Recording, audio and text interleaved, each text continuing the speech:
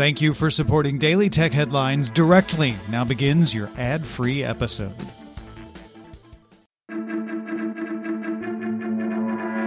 I'm Rich Strappolino, and these are the tech headlines for the week that was.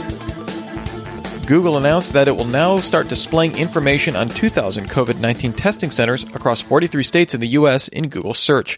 Google also had added a new testing tab to its COVID-19 SOS alert with links to the CDC's symptom checker and links to testing information from local health authorities. Information about specific testing centers is not shown for users in Connecticut, Maine, Missouri, New Jersey, Oklahoma, Oregon, or Pennsylvania, as Google only displays testing centers approved for publishing by health authorities. Instagram founders Kevin Systrom and Mike Krieger launched RT.Live, a US-based COVID-19 infection tracking website.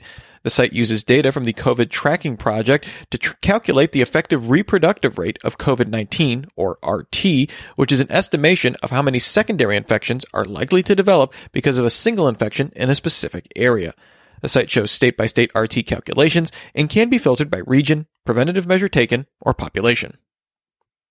Google is opening up its shopping results to include unpaid organic listings and announced that it will consist primarily of free product listings starting next week to better compete against Amazon in product search. Due to the global pandemic, e-commerce strategies have grown in importance, and Google's president of commerce, Bill Reddy, said in a blog post it led to advancing our plans to make Google Shopping free for merchants. Google Product Search, which used to be free and was called Frugal, shifted to a purely paid product search in 2012. Streaming service HBO Max is set to launch on May 27th, including 10,000 hours of library programming from across Warner Media's catalog and new original series for $15 a month. Scripted comedy Love Life with Anna Kendrick, Sesame Workshop's late-night entry The Not Too Late Show with Elmo, and former TBS comedy Search Party will join all current and former HBO shows and current and classic Warner Brothers movies on the service. Uber announced Uber Direct to offer deliveries from local retailers. In New York, it will start with a partnership with the Pharmacy Cabinet. In Australia, the pet food company Pet Barn. In Portugal, the Postal Service, and delivering medication in South Africa. Uber also announced Uber Connect, a peer-to-peer courier service so users can send something to someone else quickly. Uber Connect will be available in more than 25 cities in the US, Mexico, and Australia at launch. Uber CEO Dara Khosrowshahi says the new services are quickly adopting our technology to meet the evolving needs of communities and companies. Facebook Messenger Kids launched in more than 70 countries, including Brazil, India, Japan, and New Zealand. The app was previously available in Peru, Canada, and the US. Parents can also now set an option to let kids manage their own friend requests, with parents still receiving notifications and having the ability to override. That feature is coming to the US first. Parents can also soon approve an adult, like a coach or a teacher, to manage a group their child is in. Facebook announced that it bought a 9.99% stake in India's Reliance Jio's platform for $5.7 billion. Jio is a subsidiary of Reliance Industries, India's most valued firm and largest telco. Facebook says it plans to collaborate with Jio on things like the JioMart e-commerce business, the most popular smartphone app in India. Facebook's WhatsApp and JioMart plan to work together. Reliance Jio also makes smartphones, broadband, a music streaming service called JioSaavn, on-demand live TV service JioTV, and payment service JioPay. Both Reliance Jio and Facebook are battling ByteDance's TikTok for younger users.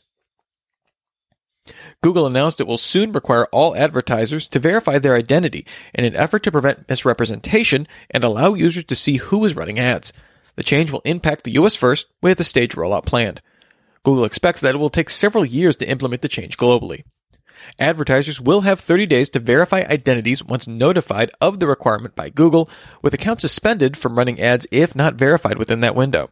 Consumers will start seeing identity information in the Why This Ad button in search starting this summer. Google began requiring political advertisers to verify identities back in 2018 in order to run election ads. Security researchers at ZecOps published details about a previously unreported exploit for the iOS Mail app that would allow for remote code execution by opening a maliciously crafted email.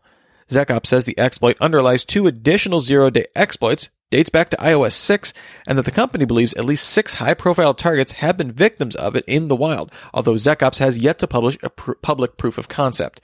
ZecOps alerted Apple to the exploit last month, and the latest iOS beta patches the exploit.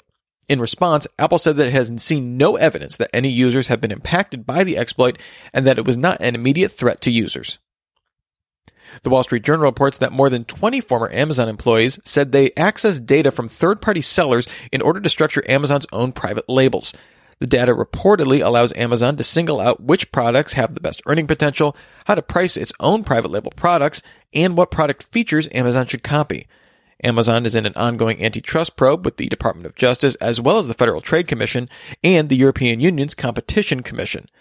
In a July 2019 congressional hearing, an Amazon executive said the company did not use seller data to help favor its own products. In response to the Wall Street Journal story, Amazon tells Business Insider it's launched an internal investigation. And finally, Instacart announced it plans to hire 250,000 additional shoppers to meet consumer demand as part of an effort to return to 1-hour and same-day delivery service. In March, Instacart brought on 300,000 new shoppers. The company also extended COVID-19 sick pay for shoppers, bonuses for part-time and full-time shoppers, and check-in options within the Instacart app for shoppers who need health and safety kits. Remember, for more discussion of the tech news of the day, subscribe to Daily Tech News Show at dailytechnewsshow.com. You can find show notes there and links to all of these headlines there as well. Thanks for listening. We'll talk to you next time.